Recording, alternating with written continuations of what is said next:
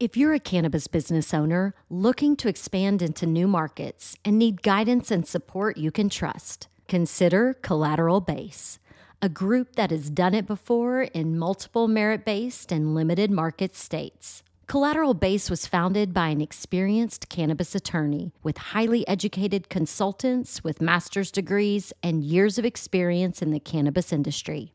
The Collateral Base team is confident they know cannabis licensing better than any of their peers.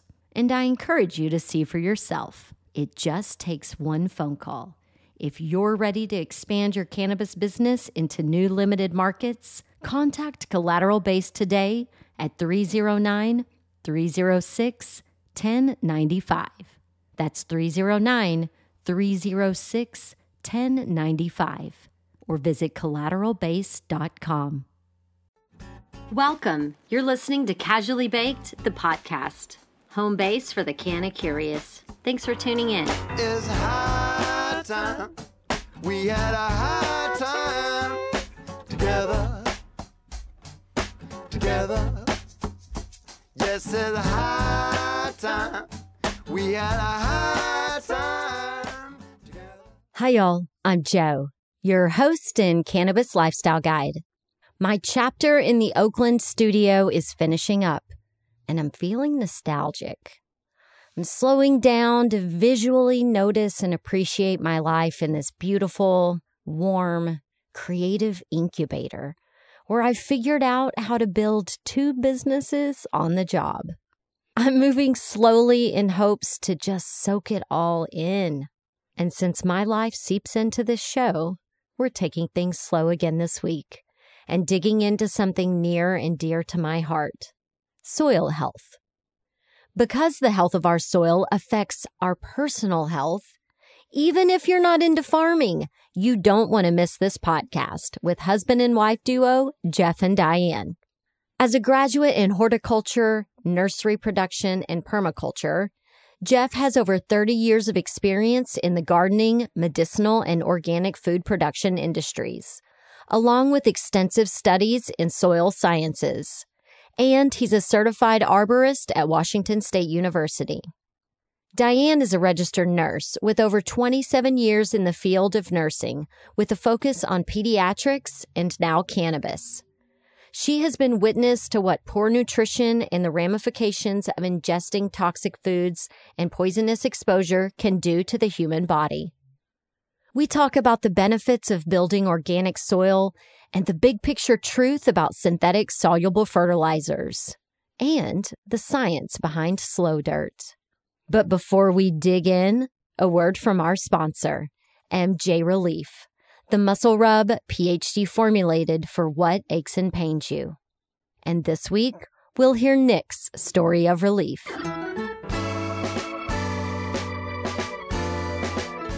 Hey, this is Nick. I've been using MJ Relief on my knees, ankles. My hands get sore after fly fishing, and it helps just kind of relieve that arthritic feeling in my thumbs after a long trip. I also use it to help my girlfriend's neck pain. I didn't realize how good of a massage oil it also doubles as. So, I just use like a pea-sized amount and just rub it on a localized area. And I just like fan it out, and it lasts a really long time. It smells really good, and she loves it. It doesn't really have that greasy oil feel that is normally left on my hands with other massage oils, and it smells really good. She loves it. I love it. We're going to keep it stocked for the foreseeable future. The stuff's really good. She's smiling every time we use it, so that's a win-win. If you're feeling Nick's pain and want some muscle and joint relief of your own, head over to mjskinrelief.com. That's mjskinrelief.com. And for those of you who are already fans of MJ Relief, please send a video or voice memo and let me share your story of relief on the podcast. And follow at MJ Skin Relief if you're a social butterfly. The Sustainability Roll-Up is presented by OCB Rolling Papers. In perfect harmony with the natural, sustainable practices, it's always been the OCB signature to provide the highest quality, responsibly sourced, and sustainably crafted rolling papers. I thought I could get you primed for the chat with Jeff and Diane. In order to understand the importance of eating organic food from the perspective of toxic pesticide contamination, we need to look at the whole picture. From the farm workers who do the valuable work of growing food, to the water sources we drink from, the air we breathe, and the food we eat. We basically microdose pesticides while consuming the residues in food. And that's how chemical agriculture wants us to measure pesticide exposure. But the population groups most affected by pesticide use are farm workers and their families. Many farm workers spend years in the field exposed to those toxic chemicals. And some studies have reported increased risks of certain types of cancers among farm workers. The emerging science of endocrine-disrupting pesticides reveals another chronic health effect of pesticide exposure. During our chat, Diane shares what she's seen and learned firsthand as a pediatric nurse. Children are particularly susceptible to the effects of pesticide exposure because they have developing organ systems that are more vulnerable and less able to detoxify toxic chemicals.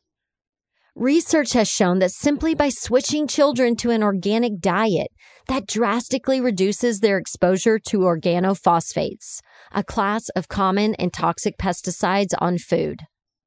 I read that a national reporting system did not exist for farm worker pesticide poisonings. A few clicks later, and I was on the Environmental Protection Agency's website, reading a blog posted back on March 25th, 2019, marking the beginning of National Farm Worker Awareness Week. It was a note of appreciation for the 2 million plus agricultural workers in the United States, feeding families around the world. It talked about how terrible it is when workers get sick from pesticides and the strain on their families from increased medical costs. And instead of demanding alternatives to the chemicals that are slowly killing you, the EPA outlines their risk management protocol. Quote, "When we identify a risk concern for farm workers, we require risk management measures, such as requiring personal protective equipment, or requiring people to wait longer before re-entering the treated fields. EPA encourages the use of modifications, such as special packaging designed to reduce exposure to workers who mix and load pesticide products." The risk management speak continues with, quote, "restricted use pesticides only being applied by trained and certified applicators, or someone under the direct supervision of a certified applicator." Y'all, we all know those same farm workers are still doing the toxic heavy lifting while getting a less than satisfying reach around by the EPA with these blog posts, I might add. One risk management idea worth pondering, EPA, is that organic food can feed us and keep us healthy without producing the toxic effects of chemical agriculture. It seems that a shift to organic agriculture is the only way to eliminate toxic pesticide exposure for everyone. And everyone, every human, every plant, every animal, we deserve that. That said, I'm thrilled to introduce you to Slow Dirt and the slow burn of OCB rolling papers. All OCB papers are plant to puff, made with sustainable fibers. So no matter which OCB paper you choose, you can be assured that all OCB papers are vegan, GMO-free, chlorine-free, and dye-free. And OCB only uses natural acacia gum for an always sticks experience. Of course, you must be 21 and older to buy OCB rolling papers and to follow the natural wonders of OCB on social at OCB_USA. I'm excited to report that the practice is paying off, and I'm getting pretty good at hand rolling my joints. If you're a grown-up joint rolling novice, I invite you to learn the craft alongside me. It's meditative, and there's always a reward at the end.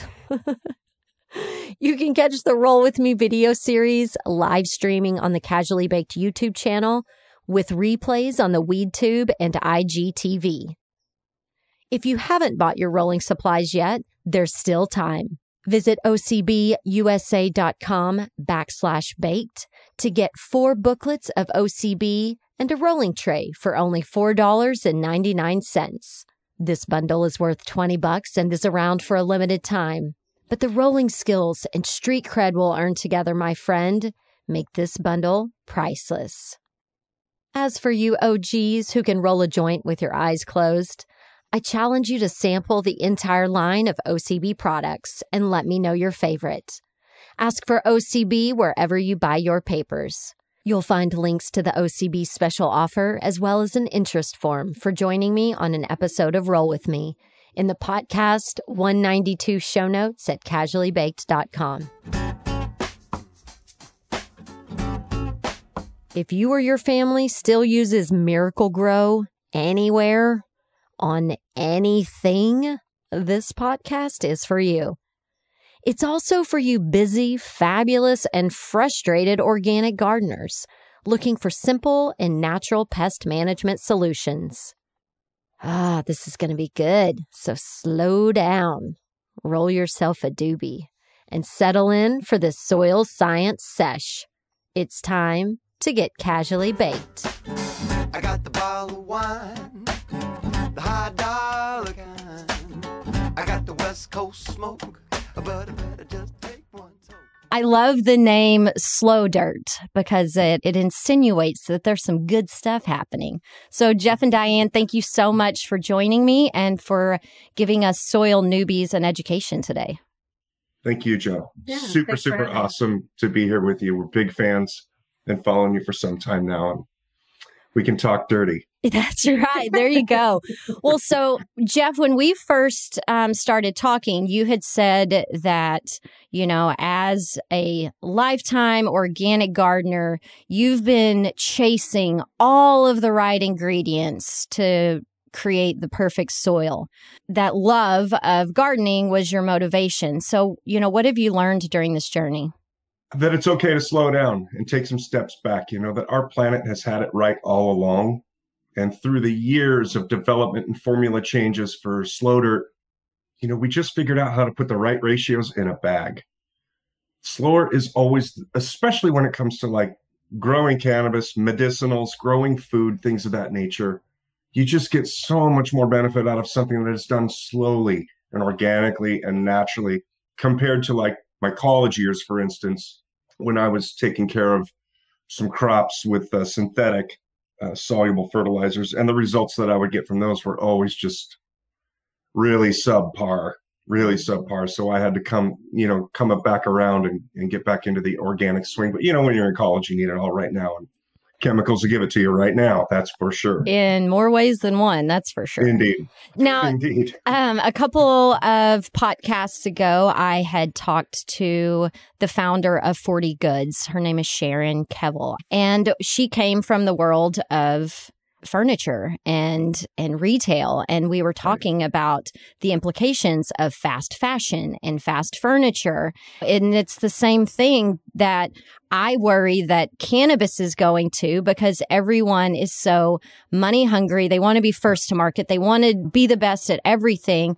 And, this reminder of taking it slow cannabis means something. And so I really, in my heart, identified with the name of your business, Slow Dirt. Well, good. You said you started out in 2015 with this experiment to get to this like amazing soil product that you have now. And you started with 4 ingredients. Yeah. So tell me a little bit about the Slow Dirt trials that you had along the way. Sure.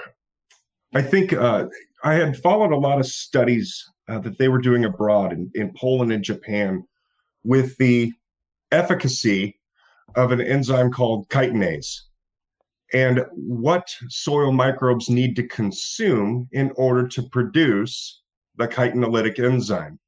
chitinase being studied as a very, very potent systemic but organic line of defense for whatever you're growing. So I started to investigate particular organic soil inputs that when they were consumed by the soil microbes and beneficial fungi would produce this enzyme. So we started with those 4 ingredients. Those are like the heavy hitter ingredients of our blend. And we mixed them all up with a snow shovel in a clawfoot tub out back and started to measure up blind trials. I don't even know. Our first trial must have had 50 5-gallon pots. And we were growing a lot of ornamentals that I knew were real susceptible to pest infestation, a lot of different vegetables, for instance. But Diane here was in charge of putting specific amounts in pots and putting a colored flag in it. And I had no idea which pot had what. I was just She was organizing this study. Hey, music lovers. The Canna Mom Show podcast, in collaboration with Lamkin Guitars, is giving away a custom-built, one-of-a-kind electric guitar built by Josh Lamkin. The solid one-piece hemp wood body includes a built-in glass bowl piece. Yeah, you heard me right. You can take a hit and then play a lick. Now's your chance to help the Canna Mom Show crush cannabis stigma with your entry. Register for the hemp guitar giveaway online at lamkinguitars.com. That's LAMKIN guitars.com. The drawing will be part of a 420 celebration at the Goods Dispensary in Somerville, Massachusetts, where the guitar is on display for the month of April. But don't worry, you don't have to live in Mass or be present to win. Visit lamkinguitars.com to scope out the hemp guitar giveaway details and entry form. You'll even find a video of what could be your guitar in action. LAMKIN guitars.com. Yes. And as the registered nurse, you were more attuned to doing those sorts of things. Oh, I'm sure there were placebos in there. Well, when he had first told me he had this idea and that he'd had this idea for, 20 some years, I said, well, we need to run some trials because I'm all about research, right? Well, we need to make sure, if it's going to work. So I did that, and it was blind trial, and I wouldn't, give anything away. So, and again, we thought, of course, more would be better, right? And that wasn't the case. It was actually not more, right. Kind of right in the middle. It's like, wow, that's fascinating. And then when it worked, that was even more fascinating. Yeah. So, it was exciting. It was an exciting time. And then, of course, life happens. And then we moved to Washington State and then continued all that research. But I have to say that I was the super geek. So I would get off work and I would go to all the local garden centers and ask the managers of the store if I could go out back near their dumpster where they might have plants that they were getting ready to dispose of that were infested with pests. And I would find roses and snail vine just hammered with spider mites and aphids all over them. And I'd cut all that stuff off, carefully put it in a paper bag and bring it back to our trials and purposely infest everything to see which plants were more affected than others. Again, not knowing which pots had how much slow dirt in them. I was just in charge of infesting and watering. That was my deal. And it went on for a while. Yeah. I love that. That's really cool. So how long did you do that? Was it through several growing seasons? We had 2 primary trials outdoors, sun grown. And then we were also running trials with some neighbors of ours up there in Northern California that had some indoor cannabis operations and were suffering with infestation. And it really, we'll probably talk about this a little later, but integrated pest management is a huge deal with cannabis. It's those are the efforts that you make prior to growing anything to really help prevent environmental risk. So the IPM was kind of off. And so we wanted to really come in there and start injecting our product still at the original 4 ingredients to test the efficacy there too. And let me interrupt. What is IPM? Integrated pest management. Okay. Okay. All right. I'm back. And you know what? That just, it brings back to mind something that you said when we first spoke, that if you don't grow your soil first, then you're just growing bug food. Pretty much. Right. Exactly. It all happens in the soil. The soil to me is like There isn't very much of it on Earth. And it's a real thin layer of hope for a guy like me. Because if we can be one of the links in the chain for change, that's where we want to position ourselves. Because it's true. You know, Joe, if you're not growing your soil first, you are just growing bug food, because through a soluble chemical synthetic operation, you're going to get the fast growth and the fast flowering you want, but your plants are going to become horribly weakened and susceptible to pest infestation. And that's just been my experience over the years. So, you know, I should probably preface that there's no guarantee a pest isn't going to find its way into your garden. That all goes back to the IPM. I personally, even as we move in the garden shed, I have a concentrate of spinosad, I've got a concentrate of BT, and I have a concentrate of neem oil, because I always want to do things organically and I want to time my spraying so that the pollinators are around. Very mindful of those things. But since the inception of Slow Dirt and its evolution in formula, I haven't sprayed once in 6 years now. Not once, never sprayed anything. I haven't sprayed anything. Wow. But it doesn't mean I don't get pests once in a while. I just don't care about them, because I know that as they munch away, they're done.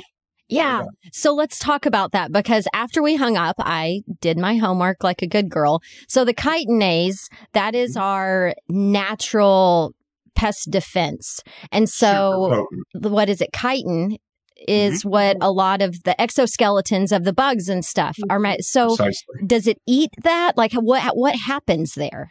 It desiccates it. It's basically, chitinase is the antithesis of chitin. So those aphids and whatever pests, whiteflies, they'll get on and they'll take a bite and they'll suck in those plant juices. But what's happening is that chitinase enzyme is now in their system.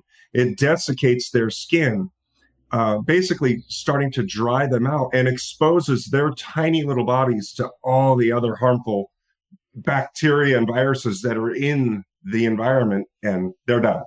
Okay, so around the house growing up, we would use diatomaceous earth. Yes. And that's like crushed mollusk shells or something? It's basically silica. It's the crushed exoskeleton of diatoms, which is pretty much goes back to the entire root of our atmosphere on Earth. The ocean's been full of them for eons. And as a matter of fact, one of our 19 ingredients is diatomaceous earth. So we definitely want to incorporate that silicate. But you're right. Like I remember my grandparents would put diatomaceous earth at their door, at the thresholds over their doors, because pests won't cross it. It's like microscopic broken glass to keep ants out of their house. Isn't that crazy? I know it's like, so if you dare cross this. Right. Yeah. I mean, and then it just like cuts their bodies all up. I mean, they're tiny little microscopic bodies. So is that kind of what's happening with the chitinase when the little insects eat that stuff? I mean, is that what's happening? The diatomaceous earth does break down slowly, but how the chitinase is formed is that Slow Dirt, our intended goal with the product was to feed the soil microbes that are already there. So the microbes and the beneficial fungi, very specific ones that we were targeting, when they consume the ingredients of Slow Dirt, they release that chitinase before their little life ends. And that enzyme over time builds and builds and builds. Like top dressing is a big part of how Slow Dirt works. You have an initial planting ratio, and then throughout the growing season, you're going to top dress your plants. You'll top dress your outdoor garden plot because you want to keep that chitinase production high. So as the microbes expire and then regenerate themselves throughout the grow season, they're consuming the ingredients, which then creates the enzyme, which is then taken up into the plant tissue along with water and nutrients. Got it. So it's sort of a built-in systemic but organic line of defense. And so all of this is in one bag. Correct. And so all 19 ingredients at the ratio. We're U.S. patent pending on the formula, but we didn't invent the ingredients. The earth invented the ingredients. We just figured out the ratios of everything so that it's balanced and you get the efficacy, that there is a reliable and predictable outcome. So over 5 years, because y'all launched the business last year during COVID. Right in the middle of it. Which most people would think, wow, that's insane or that's crazy. But everybody was trapped at home working on their gardens and stuff. A great time for you.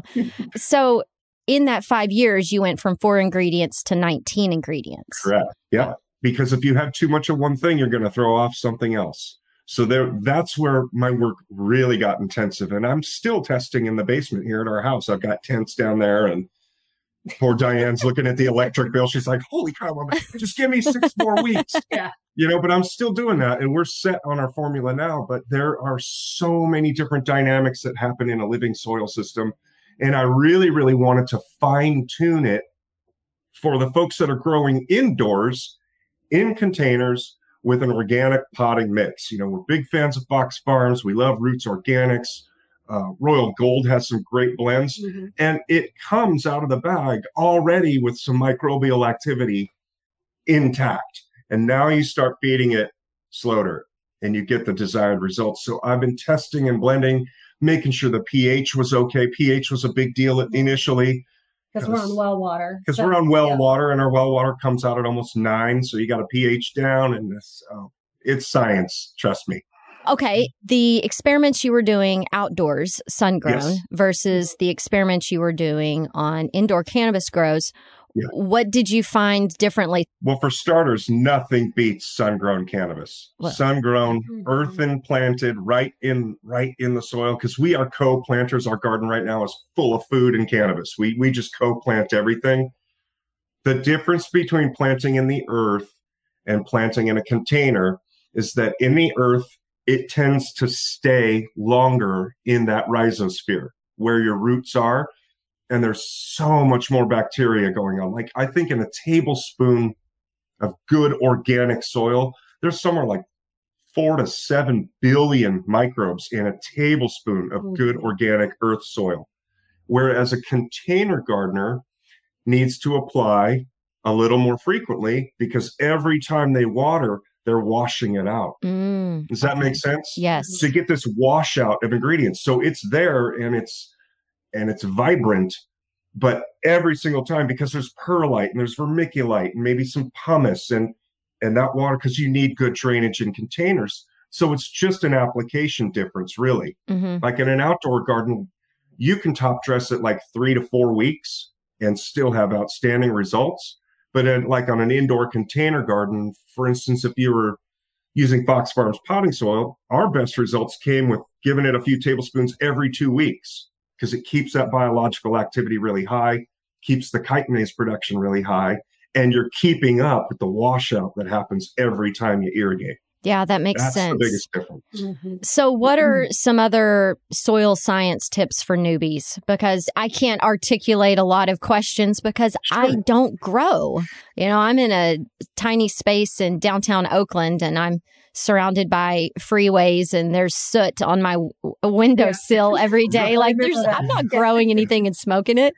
I know exactly what your neighborhood looks like. On the window, I remember it's this, right? Yeah. It looks like there was container ships parking in your backyard. You're like, what? So organics. Organic approaches are always better for me, in my experience, because you're not only providing what the plant needs, you're providing for what the soil needs. So you're not only growing good crops, you're growing vegetative hyphae. You're laying down compost. You're doing things that not only feed your crop, but they feed the soil. So it's soil building happening at the same time. Whereas chemical or synthetic, however you want to call it, soluble fertilizers like Peter's Triple 20, Miracle Grow. I used all that stuff back in college because I needed my herb right now. What that does is build super high concentrations of salts. Ammonia levels can come up. Your pH will go up. You're annihilating soil microbes and earthworms. And what you're doing is you're creating a plant that is now dependent upon that chemical, because you've annihilated the microbiome of the soil. You're going to get flowers and you're going to get plants, but it is a stark contrast to what you would yield doing things organically, feeding the soil that feeds the plants, sequesters CO2. I mean, that's a whole nother podcast. Well, yeah, and feeding us and feeding the atmosphere, all of the things. Yeah. And plus, you risk burning your plants up. If you apply it too much, you could cook your crop accidentally. If you're laying down a Triple 20 soluble fertilizer too frequently, not only are you going to put your salt and pH through the roof, you annihilate the microbes and burn your plants. How does that happen? How does burning the plants happen? Like, it really happens because you're putting in so much chemical that whatever microbial life is left can't digest it quick enough. okay. That's pretty much how it happens. It's almost like a reverse osmosis where you get a whole bunch of salt in the soil. So water being attracted to salt is pulled out of the root instead of going into the root. Oh, So okay. it burns up and gets all crispy, and that's done. Okay. That makes I've sense. yet to kill an organic garden. I came close though with blood meal one time, a long time ago. I laid a little too much of that stuff down, and Well, okay. And I have another question. I want to go back to chitinase for a minute, because when I was reading it, and it said that it also helps with the plant's abiotic stress response. And it's talking about osmotic salt, cold, wounding, and heavy metal stresses. And so I'm like, is that our plant's immune system? yes, precisely. And what's so cool is, like in our garden that I'm looking out right now, plants as they grow, their roots touch and they connect, and there's a communication. And I've tested phenotypic trials, I guess you would call them, same exact genetic, grown in opposite ends of the same space, getting the same sun and same water. But this soil I've been building over here in this corner, and this soil in this corner I have not, intentionally, to see if, is it going to affect the phenotype, perhaps the aroma and terpene profile? And it totally does. And I've been doing this for a long time, and I still am fascinated, like a 9-year-old, like, wow. Like, look at that. I got to write that down. So when it does come to growing cannabis, are there some particular cultivars that have done better for you that you keep going back to time and time again? I've been working primarily with sativa land races. I do some breeding here too, because I'm just a super plant nerd, and I want to see what you can combine when you mix A with B and C and then back cross it with A. But there hasn't been a particular cultivar that does better or worse. There are interesting things to footnote along the way. For instance, Skywalker OG. That is a finicky plant, and I don't know what it is about that, because it's a completely legitimate flower. I mean, it's been around for a long time. A lot of folks grow it. A lot of folks find a heavy medicinal quality about it. But man, that is a finicky plant. And right next door to that, Lemon OG, perfect. Gorilla Glue, perfect. Colombian Gold, Acapulco Gold, perfect across the board. So I that's the great mystery, Joe. I don't really know, but for me personally, I'm working with sativas until I get some of those hybrids to a point where I can then bring in Lemon OG Kush, and there'll be more on that later, because I'm going to win some cups with it. Right on. I dig it. So y'all started in Southern California. You're now in Washington. What have you recognized about the geographic differences in the soil and your growing techniques, and maybe how you use slow dirt? The inland Pacific Northwest is completely different than anything I've been exposed to, especially for outdoor cultivation. There are a lot of really good indoor grow operations here around us, and on the west side too. Here in Spokane, there are some outdoor operations too, and I believe they focus primarily on indicas, 100% indicas. There could be some indica sativa hybrids out there, but our season is so short. It's just really intense. Here in Spokane, anyway, they say you can't start planting your garden till the snow is off Mount Spokane. Basically, that's been passed down as more than likely there's no threat of a hard freeze after that. That's the grower's lore. However, this year. But however, meanwhile, at least for the last 3 years, we've had a hard freeze come through before Halloween. And my outdoor sativas that were looking so awesome, done. Like, they just can't do it. They can take 3 or 4 nights at like 28 degrees, but as soon as it hits 9 degrees, they're done. Oh, yeah. So because of that really short and intense season, I think primarily most outdoor grows here are, if not 100% indica, 70-30 indica hybrid. And my soil here, I can't speak for the entire region, is super, super sandy, and it's full of rocks. Because I guess some ancient ice dam 8 billion years ago broke up in Canada and washed and like really tumbled every stone all the way down into like Eugene, Oregon. So it's almost impossible to build a hole that's large enough to transplant, I don't know, carefully. But our garden soil, where we co-plant with cannabis, we've been building it now for 3 years, and it's delicious. It just took some time to get a lot of organic material mixed into there, along with slow dirt too. We just sort of do a lasagna where we put down a layer of slow dirt, put down our homemade compost from the year prior. We don't till, we're a no-till household, but we get it blended in there, and it's working wonderful for us. But I can't say that every operation around here also does that. It's very possible that behind those fences, they're growing in huge grow bags, like 50-gallon grow bags or something. Yeah. Okay. So they can customize and be very particular about that soil. I can't say if they're in the earth. Well, and what do you do if you're like, okay, it's gotten really cold, like you said, 3 days of 29 degrees, they can handle it. But then when it's going down, do you just like have to try to harvest everything immediately, just cut it down where it is? Or do you just say, oh, well, shit, I lost this harvest?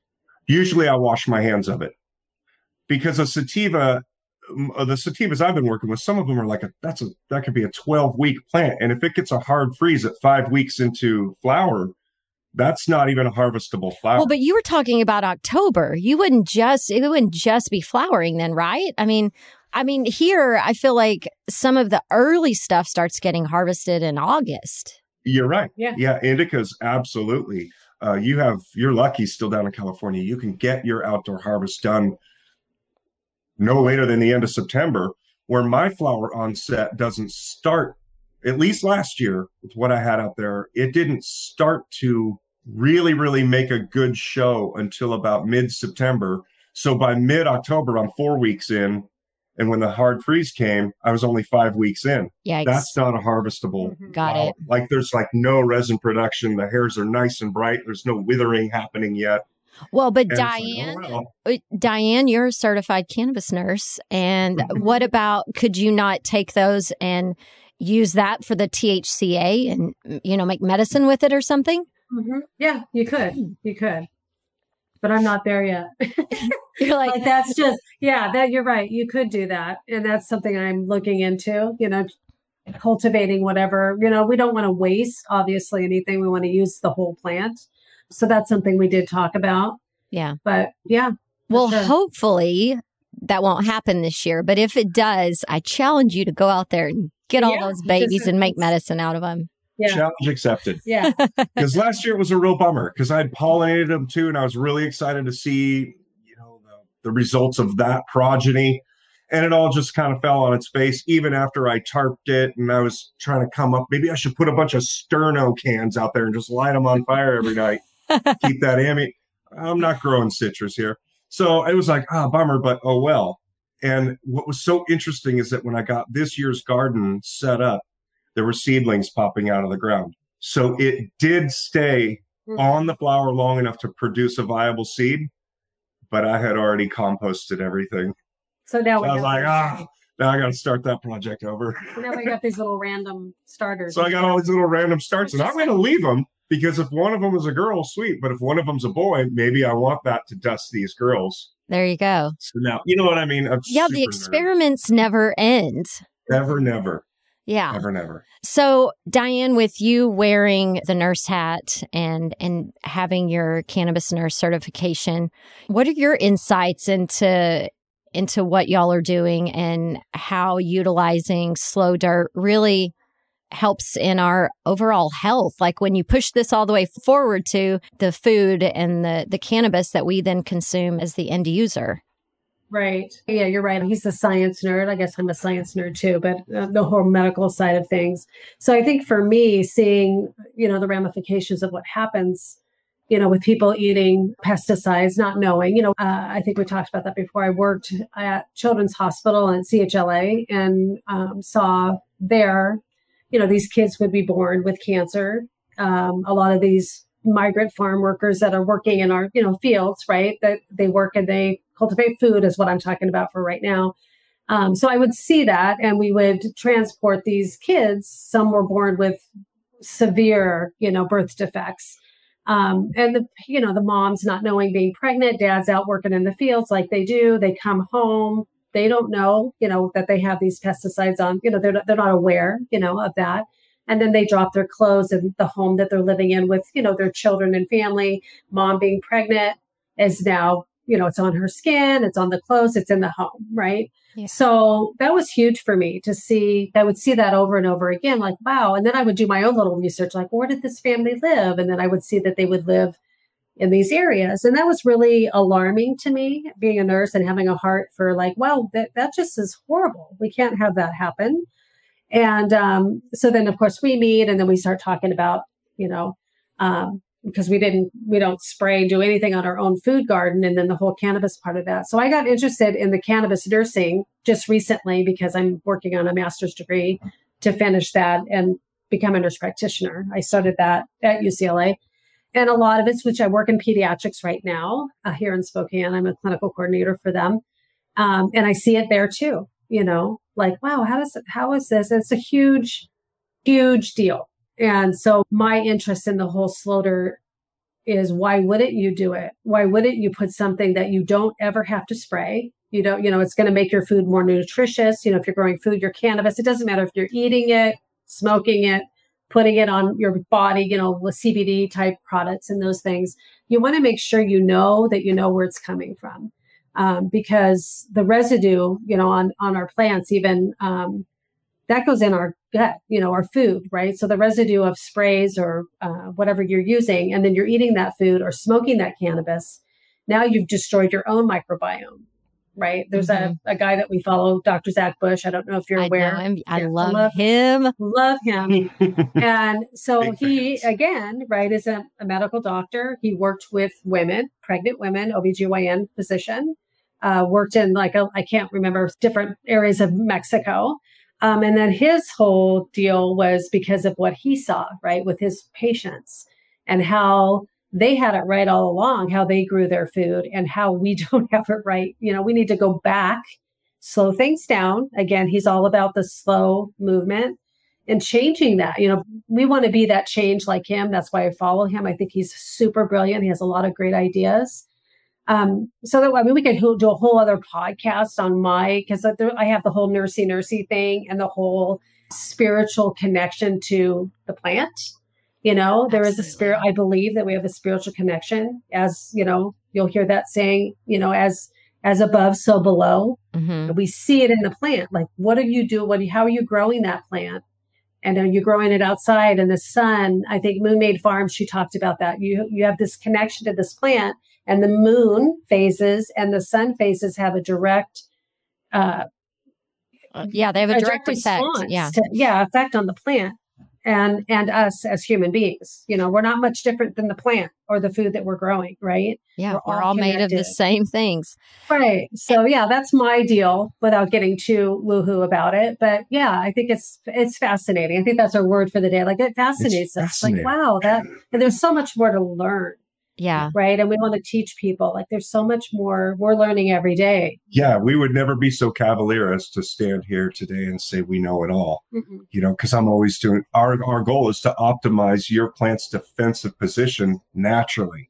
You know what I mean? Yeah. Because when we talked about, like Diane hit on it, in the cannabis industry, they're so heavily regulated. If you spray, they want to know what you're spraying, how often you spray it, when was the last time you sprayed. And it's just so, I couldn't imagine trying to run a successful provider operation under such a heavy veil of law and regulation. And when we talked about IPM earlier, because for instance, I have magnet plants outside of my grow here. I've got a whole bunch of lupine that are getting absolutely infested with aphids, and I love it because they'll stay there.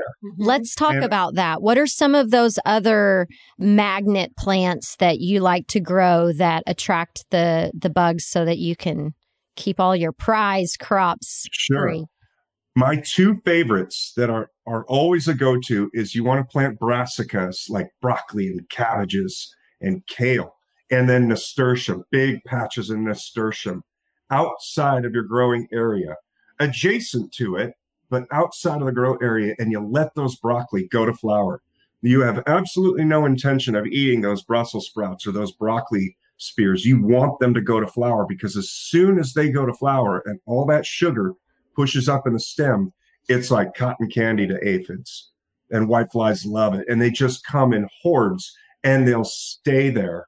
And my food garden is virtually pest-free. You know, Diane mentioned that we could go out and spray those lupine right now. I've got the spray in my shed, but I haven't had to do that in some time now because I kind of want the aphids to stay there. They have everything they need on those lupine, and they're not going anywhere until the lupine goes somewhere. And by the time that happens, I will have harvested.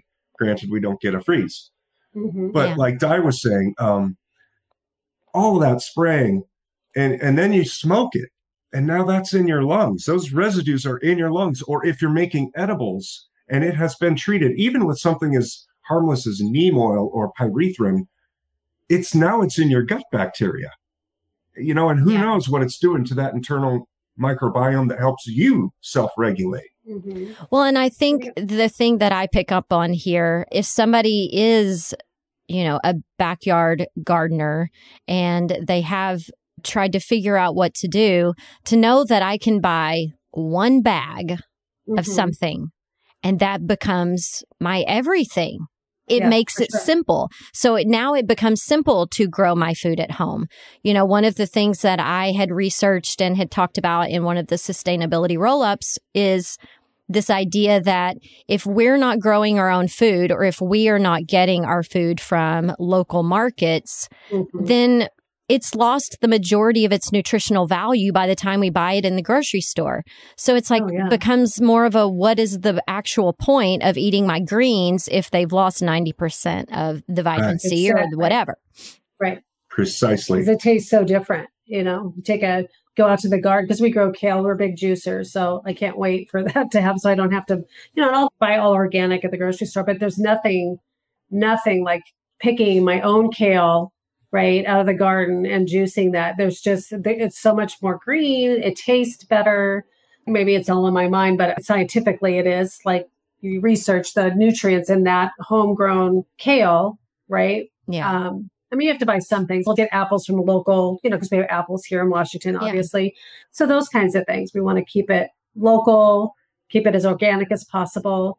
And then, you know, what I wanted to touch on too that I didn't mention about kids, you know, working in pediatrics, not only like the kids with cancers that we talked about, but behavior issues is huge right now, you know, right? Yes. Kids with ADHD and all of that and the medications they put on those kids on, if they would just change their diet a little bit, you know, how that would change, you know. And how about all this stuff with like all these kids now with peanut allergies and eczema and all this stuff where it's like, half this shit didn't exist when I was a kid, or there was much. I totally agree. I say it all the time. I did not know a child growing up that couldn't crush a bag of Reese's Pieces and go back for seconds. Right. And now every label says there was a peanut within a mile of where this candy bar was manufactured, just to let you know. What's that all about? That's genetically modified. That's destroying the soil microbiome by spraying glyphosate. And that's a whole other podcast. It's all that crap destroying that thin layer of hope, our soil that literally regulates the temperature of our planet, filters our water, provides nutrition for our foods and medicines. Oh my God, I could really go down a rabbit hole with you, but we don't have that kind of time. Well, and so where did ADHD come from? Where did that come from? And that's why we do a lot of our own educating ourselves with Zach, you know, Dr. Zach Bush and Farmer's Footprint. We belong to Farmer's Footprint. Vets on the Farm here. We do a lot of volunteering and we have solar for schools, local school gardens that we want to be involved in because it starts with the kids, right? Maybe they're not getting that food at home. So then we can teach them. Maybe they can teach their parents. Because you only know what you know. And if we can get the kids at a young age, like, hey, you know, tell your mom you want a garden in your backyard, you know, that's super awesome, right? Oh, so, yeah. And there are some kids that they don't know if a potato grows in the ground or on a tree. Right. Yeah. Right. We want them to know where it comes from. Yeah. I recall a camping trip a while back where a father and son had rolled up a couple sites over and they were setting up their camp. And I overheard the little boy say to the dad, "This place smells like Home Depot." What? Oh, take the Game Boy away. Yes. That's terrible. Well, and I also like the fact that y'all are doing this stuff, in schools, that you're trying to get kids involved. And again, that it's simple. It's so simple. So simple. And, so anybody who has been nervous about it or they don't know what to buy, now they have an option with Slow Dirt. So tell us how people can find you, how they can purchase your product. We're web sales right now. In fact, we just revamped our shipping cost. Shipping is stupid. I just have to tell your viewers, we do the best we can to get it to you as quick as we can. For now, my goal this year in Spokane is to get into some local retailers here. We're in a destination nursery down in Manhattan Beach, California, actually, called Deep Roots Garden Center. Super awesome store. Like, it's a destination nursery. The owner and his staff are genius. They're like one of our very first valued retailers. So they've got it on the shelf. If you live anywhere near the South Bay of LA, you can walk into their store and go home with it rather than pay for shipping and wait. So that's always a benefit. But for now, we're internet sales with local mom and pop retailers here in the Spokane area. Hopefully down in Southern Oregon too. You just have to keep goal setting. We're a small company. We blend it right here. But like you stated earlier, Joe, instead of having to go out and chase down 19 specific ingredients for very specific results, we just put it in a bag, and there's nothing else like it on the market. We're super stoked. Yeah. We just have to be patient with the process. Well, it's like building soil. You and launching this year in the middle of COVID, right? Because I do help him with the business and the social media. And then I also have a full-time job, right, as a pediatric nurse. Right. And I'm going to school for my master's degree. So I've got all these hats, which is fun because that's kind of how I've always done life. I like to be challenged, I guess.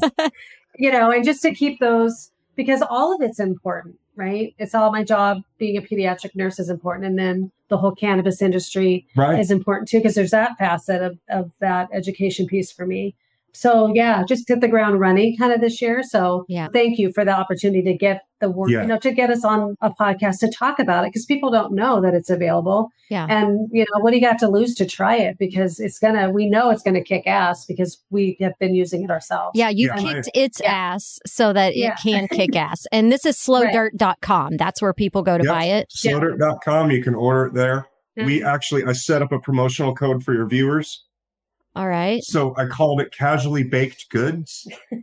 Okay. So Tribe, the promo code is 05420 05420. Sweet. 05420. And that's going to get them 20% off a bag of Slow Dirt? Yep. Either size through the end of July. All right. I say do it or don't, but do. That's a good one. That's awesome. Well, is there anything I didn't ask you that we need to hear to wrap this up? I don't think you missed any questions. I think we just want to make sure folks know that a vibrant living soil is going to result in an overall plant health that ultimately end up in a healthy you. You know what I mean? Like if you're going to put it in your body, you want this in your soil, give it a try. There's nothing like it on the market. And just going back to being a single link in the chain of change. Amen to that. Amen to that. And I am going to be hanging my Oakland hat up soon and moving back to the wine and weed country so I can be closer to my farmer friends and be able to be somewhere where I can put my hands in the dirt and I can do some of these things because I do love it. I am curious about it. I'm a country girl. Like this stuff is in my DNA, and I have just felt like, the last 3 years been in the middle of a downtown area and it was great and it's been bumping but all of a sudden now we're not having events 2 blocks from my house anymore. People aren't coming into my studio. So I'd rather just go convene with nature and just kind of reboot. Right. Yeah, because everyone has that ability. Grow Sisters, and hang out with Tina and go back up to King's View. And exactly. I don't know. Exactly. We miss all of it too. We do miss it. We miss it. But we'll crash your party when we're down there. There you go. And I'll buy some Slow Dirt when I get to the country. You don't have to. We're going to give it to you. We'll donate it to you. Oh, well, thank you. Well, Jeff and Diane, I really appreciate your time. And if my show wouldn't get yanked off the air, I would play some John Cougar Mellencamp to. There could be some copyright issues going on there. That you had that connection. That's really. Oh my really gosh. fun. Yeah. That was such a childhood staple, driving in the car with my sisters. Oh, And yeah. So now. Yeah. It's Sucking on a chili dog outside the Tasty Freeze. That's a good right. song, man. Amen. You can't like that. It was meant to be, right? That's right. Well, thank We y'all are so grateful, much Thank for your Yeah, time. thank you so much. We are grateful. Yeah. Here's a little casually baked food for thought grown in slow dirt. If we get so much more benefit out of food and medicine when things are done slowly, organically, and naturally, imagine applying that concept to other areas of your life. Slow mornings. About 7 years ago, I began training myself to be an early riser, just so I could enjoy slow, peaceful mornings. Slow dating. You betcha. Establishing a 90-day rule changed my life. Slide into my DMs if you want the deets. And slow food. Yes, please. And when the secret sauce to growing the healthiest and tastiest food and medicine comes in one bag with simple instructions, hello, sign me up. If you're as excited about Slow Dirt as I am, they're offering us 20% savings through July using promo code 05420. That's 05420. And if you're listening to this after July of 2021, tell Jeff and Diane you heard them on Casually Baked, the podcast, when you make the shift to Slow Dirt. I'm excited to meet more good humans doing their part to find creative solutions that serve our community and our planet in their own special way. If that's you or someone you know, message me through the website at casuallybaked.com. That's where you'll also find the podcast 192 show notes, chocked full of so much good information that we talk about all throughout the episode. Together. I really hope you're inspired to slow down and share this podcast with your smoke circle. And if you're high vibing on this podcast, please rate and review on iTunes or Apple Podcasts. That helps other Canna Curious folks find this highly responsible cannabis content. Thanks for doing your part to puff, puff, pass it on. We had a time together. Casually Baked, the podcast, was created, recorded, and produced by yours truly. Editing and sound design are in the capable hands of Arnav Gupta. The podcast theme music is by my highly talented friend Seth Walker. If you aren't familiar with Seth's music, you can find High Time on his album Gotta Get Back wherever you're buying your music these days. I know he didn't create High Time for me, but it sure as shit sounds like he did, right? I hope you'll tune in next time. Thanks for hanging out. Thanks for listening to today's show. To check out more great cannabis podcasts, go to podconnects.com. Here's a preview of one of our other shows.